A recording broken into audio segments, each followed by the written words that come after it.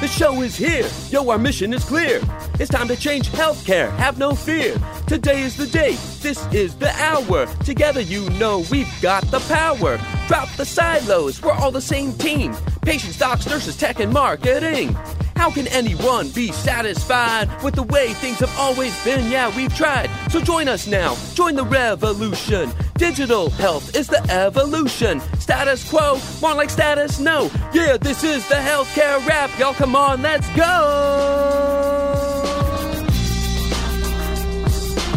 Welcome to the Healthcare Rap, where we are ushering in the future of healthcare and the status quo no longer exists. Where we are challenging assumptions about marketing and technology, and we check yesterday's thinking at the door. Where truth drops like an atom bomb, and knowledge flows like Niagara Falls. Each week we challenge assumptions that have been holding back healthcare marketing, and explain how we can do better. Join us. This is the Healthcare Rap. Welcome back. I'm your host, Jared Johnson, ready to share some more provocative thinking for healthcare innovators. Here on the Healthcare Rap, we believe that the healthcare experience has to change, and we're trying to do something about it. We can either stand back and let it take another 50 years, or we can jump in right now. And folks, I think you know how we roll by now. We're not going to coast to neutral. We're hitting the gas. Come be a part of it. Each week, we talk about building the healthcare of tomorrow. We recently passed 170 episodes and 3 years on the air. We're now in season 6, where we're focusing on how to operationalize and scale consumer-first healthcare and digging into the details of how to make it happen. So here's what's going to go down today. We have the flavor of the week about creating products, service lines, and experiences that are consumer-first. What can we learn from Athleta's latest announcement about their women's wellness platform? I'll talk about that. Then Christophe Joquet is in the house to share some provocative thinking about how the health, wellness, and consumer sectors are increasingly overlapping. He'll share a health design thinking framework that helps us understand why meeting a need isn't enough to design products and service lines that are successful. We also need to consider expectations and life aspirations as well. This episode is jam-packed. We have a lot to share along the way. It's time to dive right in. Are you ready? Let's go.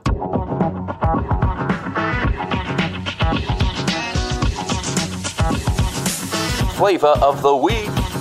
I don't think consumerization has to be difficult and complex. I think we make it that way because we're uncomfortable with the thought of changing so much about the systems that we're used to. I think it is possible to create products, service lines, and experiences that actually do put consumers first and nudge us collectively towards better health and wellness. As I've reflected on my why, the reason why I keep podcasting and keep consulting and keep stirring up conversations in the industry, it's recently come into focus so clearly that I'm finally able to describe it succinctly. My why is that I see the opportunity to improve lives by operationalizing and scaling consumer-first healthcare. So that's what I'm here to do. It's going to take a new tool set rooted in human-centered design and a deeper understanding of both human behavior and digital consumer tech. But it's very possible. I'm rooting for hospitals and providers to lead the way, but if they don't, someone will. In fact, here's the latest example. Hot on the heels of last week's episode where Zane and I discussed connected fitness, we have a headline from CNBC about a new women's wellness platform. The headline reads, Athleta's latest salvo against Lululemon and Nike. And it goes on to say that Gap's Athleta announced the debut of Athleta Well, a digital platform offering workout content and safe spaces to discuss topics from mental health to body positivity.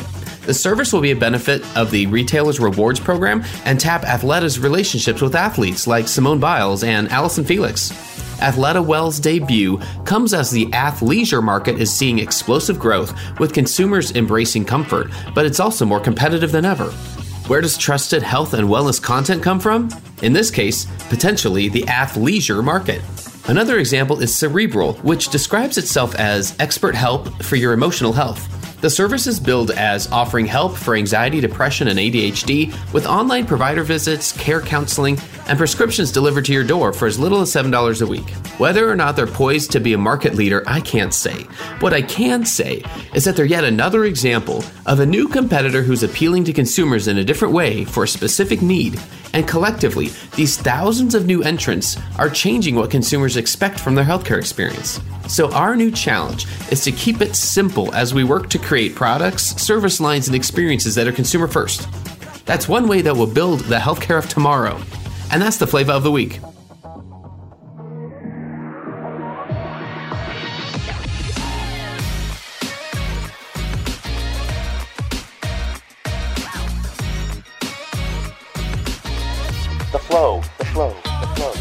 Hey, listeners, we're going to have a really, really fun conversation. We're going to talk a lot about health experiences and what that even means, because quite frankly, we use a lot of words on this podcast, and sometimes I wonder if we always even have the same understanding of them. And so I couldn't be more thrilled to welcome our guest this week. It's Christophe Joquet. Christophe is the author of the book Healthuthusiasm. It's all about making customers healthy and happy. We're going to dig in and talk about what that means.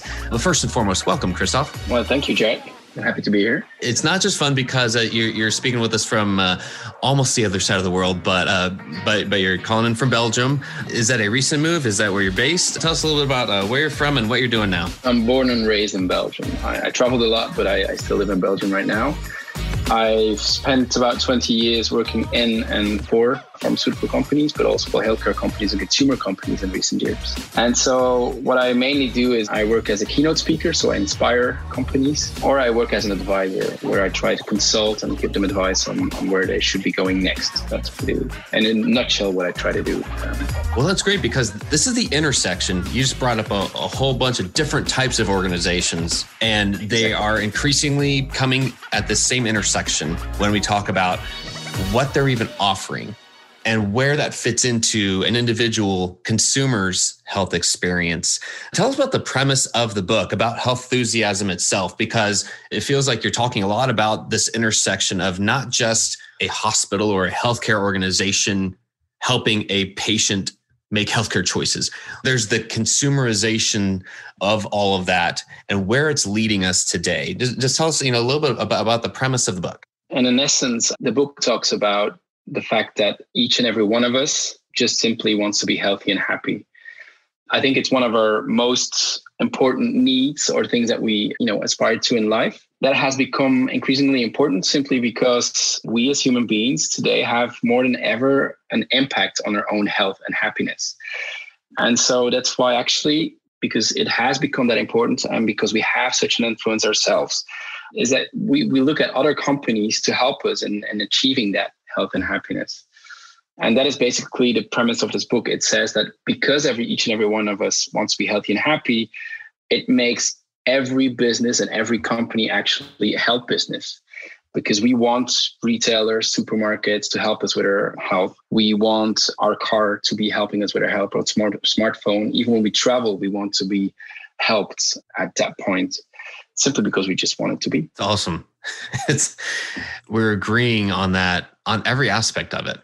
And I think the whole thought is when we talk about the fact that you've come from healthcare organizations and pharma, as well as consumer-facing organizations, the fact of the things that they have in common, I think that's something that intrigues me, to say the least, is that you can see what these organizations have in common. And I would guess, a number of years ago, we would never even be having this conversation because they seemed to come from different sides of the planet.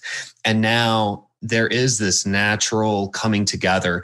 And when I'm talking about how that has to do with some of the recent topics we've had on the podcast here lately, about how we're trying to come up with this new tool set, like how do we even design for a consumer's experience? Like, where do we fit into that part you were just talking about? Keeping somebody healthy and happy. I think the answer to that is changing a lot right now. And I think if anything else, the pandemic has helped us accelerate that. And we don't want to be left without the right tools to make some progress here. And so I'm curious, one of the things you mentioned to me previously was that there's a type of design sprints that you do, that you help companies with, to help them recognize what experiences they even need to be creating and how to do that. And do you want to talk to us about that process? Like what kinds of things, when we're talking about the tools that you are using to even do that? Yeah, I can certainly do. And let me just rewind it back to one of the first things that you said, is that consumer brands and healthcare brands, they kind of like intersect and they're talking about the same thing. I think there's one element that's very important right now, is that if we used to think about health, we used to think about a medical setting. We used to think about the healthcare environment, which is something that I try to avoid to use as much as possible, the word healthcare, because it makes me too much think of a situation where you are in the system or out the system. So when you're sick, you go into the healthcare system and then you take care of your health. And when you're no longer sick, you're out of the system. And I don't really like that kind of thinking.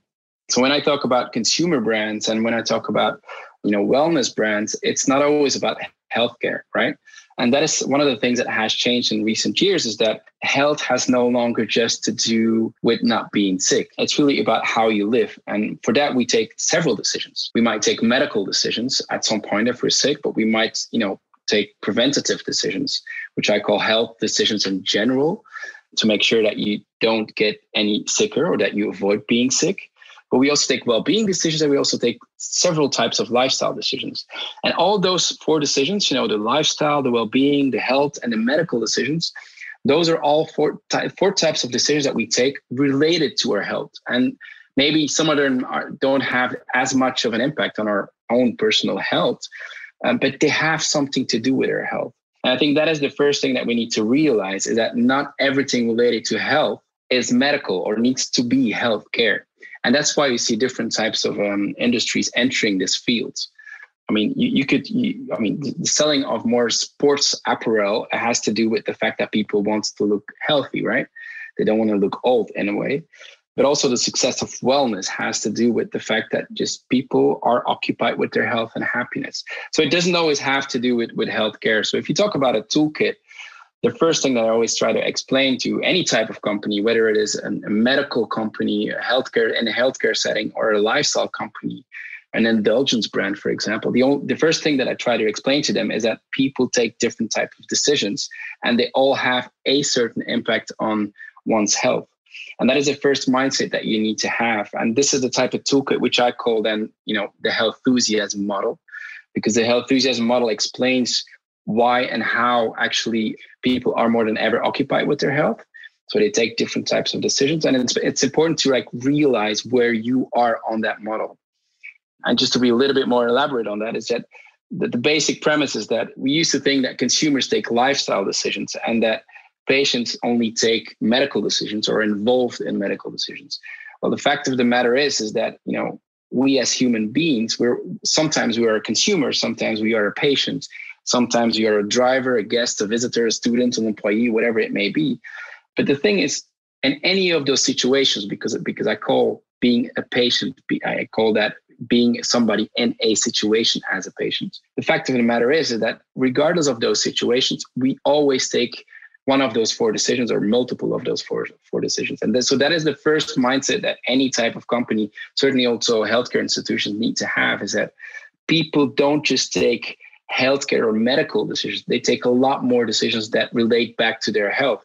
And it's important to start thinking from that mindset first before you start doing anything else, really to understand what is out there, what people do. I mean, you can have rheumatoid arthritis, for example, and people don't just take a medication. They do a lot more to actually deal with that disease, right? So that is the first thing that any type of company needs to realize if we're talking about models, in my opinion. Yeah. So what are some of the other parts because that's definitely a foundation of health design thinking in my mind. What are some other parts of health design thinking? Well, the typical health design thinking, it's a mindset where you start from, what does people want? What does people need? And then you quickly start to iterate to come to a prototype that you can test, right? It's a mindset as a starter. What I like to work with is with the design sprints, which I then call Healthhusiasm design sprints, where actually within about 4 days' time, you can come to that one particular solution, that MVP that solves a very particular need. And I do these kinds of exercises. It usually takes about 4 days. Me personally, what I try to do is the first part is about empathizing with customers, trying to understand what their needs are. I try to go one step further, or maybe even 2 steps further, because I think that empathizing part, the human-centric part of it, is basically the basis of everything. And I don't only look at the needs, but I also look at the expectations and the life aspirations of people. Because mainly what I've seen in the past 20 years working in healthcare is that I have seen so many projects, experiences fail because they only try to resolve a need. They say, look, this will be, perfect solution for that need. And yet nobody is using it. Why is that? It was because they was only looking at the needs and not at the expectations or not at the life aspirations. So I really, focus on those 3 aspects of it.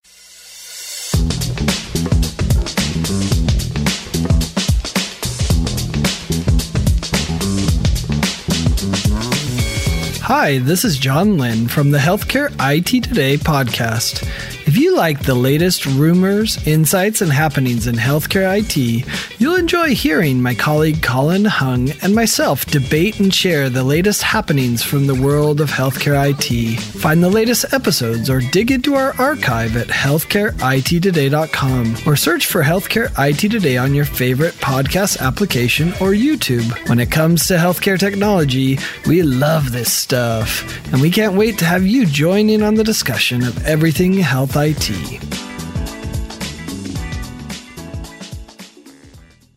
Hey, this is Scott Burgess from Healthcare 360, the fair and balanced healthcare podcast, exploring everything you wish you knew about healthcare, but don't. Join us weekly in an open, transparent conversation with some of the biggest names in the healthcare business, surrounding this one question and one question only. Had you known there were other options to exhaust and explore before you traveled down the traditional healthcare route, how would you weigh those options against what you think healthcare and medicine really is? For more information about Healthcare 360 and how together we can help transform lives, visit scotteburgess.com, subscribe to our YouTube channel, or follow us anywhere you enjoy listening. See you there. I really like that last aspect you're talking about not just considering the needs, where you're also looking at the expectations, because I would agree. It's almost like a graveyard of failed organizations and apps and other solutions that they're just lying along the side of the road because they did not consider. They probably did drill down into the need really well, but they also didn't consider, first and foremost, how those needs change. That's part of, what the expectation is. I mean, take the last 18 months of our lives. My goodness, how much did things change month to month? And then you even think about the part about where it's different what we actually do compared to what we say we will do, especially when it comes to our health. There are a lot of psychological factors in my mind that just we don't consider, that at the end of the day, there's very few people, I don't know if there's anyone really who enjoys being in the healthcare system, like you said, in a medical setting, being treated. And why would we, right? If especially we want to be healthy. Exactly. And I think one of the key elements and the key reasons for that is that we only looked at the needs. We need a clean environment, so we will make a clean environment. The thing is that people, they have expectations, and those expectations, they are made by their experiences with companies like Amazon, or what they can buy online, or the experience that they have in certain shops, or even in an airport, etc. And what we really underestimate in healthcare is how those experiences drive expectations also in the healthcare setting. And so if you don't meet those expectations, you might be solving a need in the best possible way, that's what you imagine. But if you don't meet certain expectations, it'll never be successful. That's why I'm always focused on what do people expect, and look really beyond your own industry, look beyond the healthcare setting of what is their reality. I often give that comparison with banks. I mean, we still use a lot of debit and credit cards in Belgium and in Europe in general, probably in the US as well, I can imagine. And the thing is, you can buy something online and have it delivered to your door a couple of hours later, maybe, a day later, the latest, you can imagine. But if you lose your debit or your credit card, how many days does it take before you get a new one? And I mean, in Europe, it takes between 3 to 6 days, which is, from an expectation point of view, totally not what you expect. So the entire experience that you have and the satisfaction that you have with that bank is actually very poor. It's very low. That's exactly what I see in healthcare as well. Yes, the card is delivered, but it takes 3, 4, 5, 6 days. And that is exactly what we need to be focusing on as a starter, not only on the needs, because I assume that within healthcare and in the whole medical system, we know about the needs, but we really need to understand what people expect, what their experiences are beyond healthcare. That's such an important part of this conversation, like you were saying, because it leads to the ultimate success of all these things that we are trying to build or create or design. It all does have to do with an overall life experience. Our health experience has to do with our life experience. And so you're right. We do compare them, whether we even intentionally do or not. Those are the types of comments that we get every type of healthcare now. Any examples of the banking one was a great example. Anything there in particular, like when we're talking about a starting point or some low-hanging fruit. So say we're talking about on the pharma side of things. Most pharma companies that that I'm aware of, that I've had interactions with or have worked with, they have fewer ongoing touch points with a patient. And so you have to look beyond that. You have to look beyond the times to say, here's the points we're naturally going to engage with somebody, because that's really hard to create an experience that way. And yet I know there are opportunities to do that. Yeah, I think there's plenty of examples in pharma, but I think they're learning pretty quickly now. But still, I think you have two groups in pharma. That's the way I experience it. And I'm sorry to put it that bluntly, and I know it's not that black and white, but typically speaking, if you're dealing with more the scientific side of pharma, the medical sides, they believe that anything that they create is very patient-centric because it solves a need of a patient. Now, what you see on I wouldn't say the sales, but certainly the marketing side of things is that they start realizing that there's a lot going on in the world and that things are moving at a neck-breaking pace, and that they need to adapt, that they really need to understand what is important in the lives of people and why they should or should not use it. After all, I mean, let's face it, pharma has been trying with digital solutions, for example, since about 10 years. And it's only the recent 1 or 2 years that you see some digital solutions or even patient experiences that they are creating that are becoming hugely popular. All the rest have been failed. And I bet there have been tens of thousands of initiatives. I've even made quite some. And it all boils down to the fact that we still sort of believe that because people need it, they will use it. But that's totally not the case. I mean, recently I've seen, and I can't say exactly what pathology it was, but because of a client, but there was this new medication in a certain field, in a certain therapeutic area, which was actually life-changing for a patient. It really solved the disease in a far better way than existing medication. And so they did all the due diligence, they talked to physicians, and everybody said, yeah, this is going to be a superb drug. I mean, patients will be using this a lot. When push comes to shove, I mean, after 6 months, almost each and every patient stopped using the medication. For a simple reason is that, first of all, it wasn't that easy to, administer. But and that was the expectation that they have, that it didn't impact their life as much as they would have hoped, or compared to the previous medication. But there's a third element that played a huge role, and that shifts me to the third element I always talk about, is that it didn't fit their life aspirations. And why? Simply because that particular medication, that particular drug, actually made people put on like 20 kilos, like 30 pounds, something. And so people didn't really feel like changing their looks, because one of the life aspirations of people is just looking good, right? Or at least, not looking too ugly. But the thing was that with that medication, with a disease that actually was probably not known by their peers, by their friends, by their family, suddenly they started noticing that somebody put on weight. And so everybody stopped using the medication because, first of all, the administration was far too complex compared to the previous solution. But second of all, it didn't fit their life aspirations because they were not looking good anymore.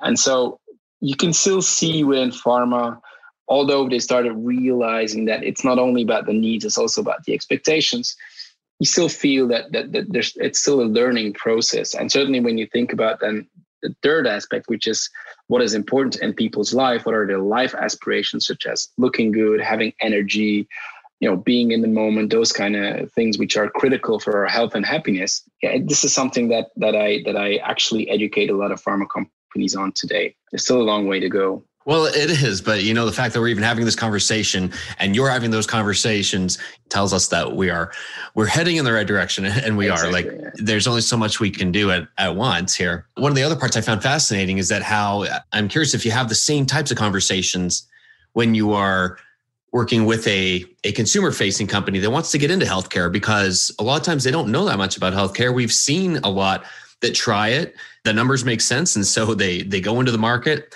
and sometimes they have a hard time. And whether or not that's because of the complexities of the medical system, I don't know if that's, always the reason why. I imagine there's still just a learning curve. Consumer brands still have a lot to learn about healthcare. And I don't think it has as much to do with the medical system. Are you sharing the same types of things with them in terms of understanding life aspirations, understanding expectations? Is it kind of the same things that you're sharing with the consumer-facing company that wants to get into healthcare? Yeah, it's exactly the same. I think consumer companies are pretty good at creating great customer experiences. And so one of the challenges that they're facing right now is that they can't really differentiate anymore from their competitors because everybody's offering the same type of customer experiences. And so they're looking into something new, which I then call customer transformation. So you try to offer an experience that transforms your customer. And then you quickly end up in things like, sustainability, health, diversity, the 3 big buckets that people can focus on. And then, typically I'm called in for anything related to health. And then I try to explain to them that it's really about how can you actually transform your customer? How can you make sure that you offer that kind of a customer experiences that makes them feel better, potentially even healthier or happier beyond just that moment, but something that contributes to their life, that you can actually be some sort of, partner in their life, if you will. And so this is the type of exercise that I'm doing. And I then draw it back to the health enthusiasm model and saying like, look, you may be in lifestyle right now and you're thinking about consumers and you want to go into the medical decisions, which might be interesting for patients or future patients. But there's a whole section in between, which I call the self-care or wellness industry, where you can actually go in first. And one of the things, and they all really understand this, I mean, you need to start with, an MVP, something which is valuable in the market, that allows you to learn things, to gather some data, and to quickly build upon that, ship and tweak, right? And so one of the first things is that I try to explain to them, it's good to have that vision, but you need to go into that step by step. And the first thing you should be doing is focusing on the well-being, or first focusing on the health, the preventative health, and try to, remain close to your core DNA today. So don't jump too far ahead. Have that vision, pinpoint that vision. That's like your pole star, your North Star that you want to get to. But it's important to make that small baby steps and realize that actually when you want to create those customer transformations, there's a lot more you can do before actually going into the medical field. I mean, there's the well-being space, there's the health space, which is preventative health space. And it's important to get some first steps in there and build along the way towards that medical field. That's my typical advice, mainly because it's really about what is your unique contribution to society or to a certain ecosystem, an ecosystem that might not be there yet, but which at some point you will be part of for sure. And I do the same thing, the opposite and the other way around. I mean, recently I had a question from a huge group of hospitals in Europe. They actually, they had the ambition to gather as much as possible data so that they can actually coach citizens on lifestyle and health behavior. And they wanted me to, give an overview of all the technology out there and help them to craft that strategy. And instead of doing that, I didn't do that. I came back with a presentation of 1 hour of all the types of companies who actually try to achieve the same thing. So gathering data, making sure that people know what they're eating, how much they're sleeping, et cetera, et cetera. So my main message there was, you don't need to go from medical immediately into lifestyle. The question is, what is your specific skill that you have, insights that you have, knowledge that you have, expertise that you have, from which you can build. This is your DNA, and gradually you can have your Polestar in the lifestyle section, but you need to think about how you can build there and start by, wellness activities, start by preventative health, start with, how can you help people with their well-being? And so it's a matter of, those industries are blurring, obviously, but it's a matter of, staying close to who you are, realizing that there will be a lot of ecosystems that will be born in the next, I would say, 5 to 10 years. And so it's important to understand what you can bring to a certain ecosystem at some point. And for that, you need to be really, really good at what you're doing. So start from your expertise, start from your DNA, and gradually grow into that. I think that is the most important thing that you realize. And I come back to that health enthusiasm model again, and to realize where people are and how you can actually make an impact on people across the board. That's so great, because it's so action oriented, what you're sharing. This isn't just the design part. It is then what do you do with it? And so as we start to wrap up here, I'd wonder what, if you had a chance to share, to challenge listeners with one call to action, like one step they could take, and regardless of what type of organization they're in right now, would it be one of the things you've shared already, or would it be something else? If there's one thing, it does back to needs, expectations, and life aspirations. And I know quite some companies, healthcare companies and consumer companies, they're pretty good at understanding or figuring out that it's about needs and it's about expectations. The thing is, when you do that, you're very much focused on the touch points that you have with your client, the touch point that you have with your patients. My challenge would be try to look beyond those touch points and look really at what is important in your customers, your patients' life, and try to understand how that relates back to their health and happiness. Because then you can actually not only build a great or an interesting customer experience, but you can actually make a customer experience that makes a difference to them in their life. So really look beyond your own touch points and try to understand what is important in their life. What are their life aspirations? And with that, you will create a customer experience, or as I like to call customer transformation, or in the health setting, and health experience that will actually really make a difference for people. Oh, thanks for sharing that. And Tyler, thanks so much for giving us a few minutes today and giving us so much to think about. It's been a pleasure, Christophe. How do our listeners find you if they haven't connected with you yet? What's the best way for them to reach out to you and connect? My website, which is christophechauquet.com. But because my name is rather difficult, there's also healthenthusiasm.com. So it's health and enthusiasm made into one word.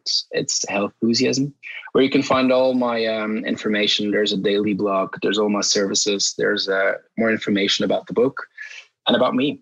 So feel free to get in contact with me. Fantastic. And listeners, you really do need to check out Christophe's blog. It's a lot of great content there that he's putting out all the time. So it's been a pleasure. Thanks so much. And all the best to you and everything you're doing. And I can't wait to keep following you and see where things go from here. Thank you. Same to you guys. Love what you're doing. Ed Marks here with Digital Voices, the only podcast for chief digital officers across all of healthcare and life sciences. Digital Voices is about the voice of the patient, the provider, the payer, pharma, big tech, retail, public health, really any part of the healthcare and life sciences ecosystem. That's the digital voice we want to capture as we learn and break barriers across the entire spectrum. Join us weekly as we drop our pod. Thanks so much to Christophe, and thank you for listening. We hope you found some value in this conversation, and if you did, can you please subscribe and tell your friends and colleagues about this podcast? If you like what you heard, please spread the word. Healthcare Rap is a member of the Shift.Health Content Network. If you enjoyed this podcast, you're going to love the other 34 shows in the Shift.Health Content Network. In fact, go check out the latest podcast in the network called Hello Healthcare, hosted by Chris Hemphill. It's focused on people who are moving healthcare forward, how healthcare strategy relates to data and AI, and what you can do to create or demand a better future. Subscribe on your favorite podcasting platform or at Shift.Health, where all 34 podcasts and video shows are free and available on demand. Until next time, keep marketing forward. Thanks. And that's a wrap.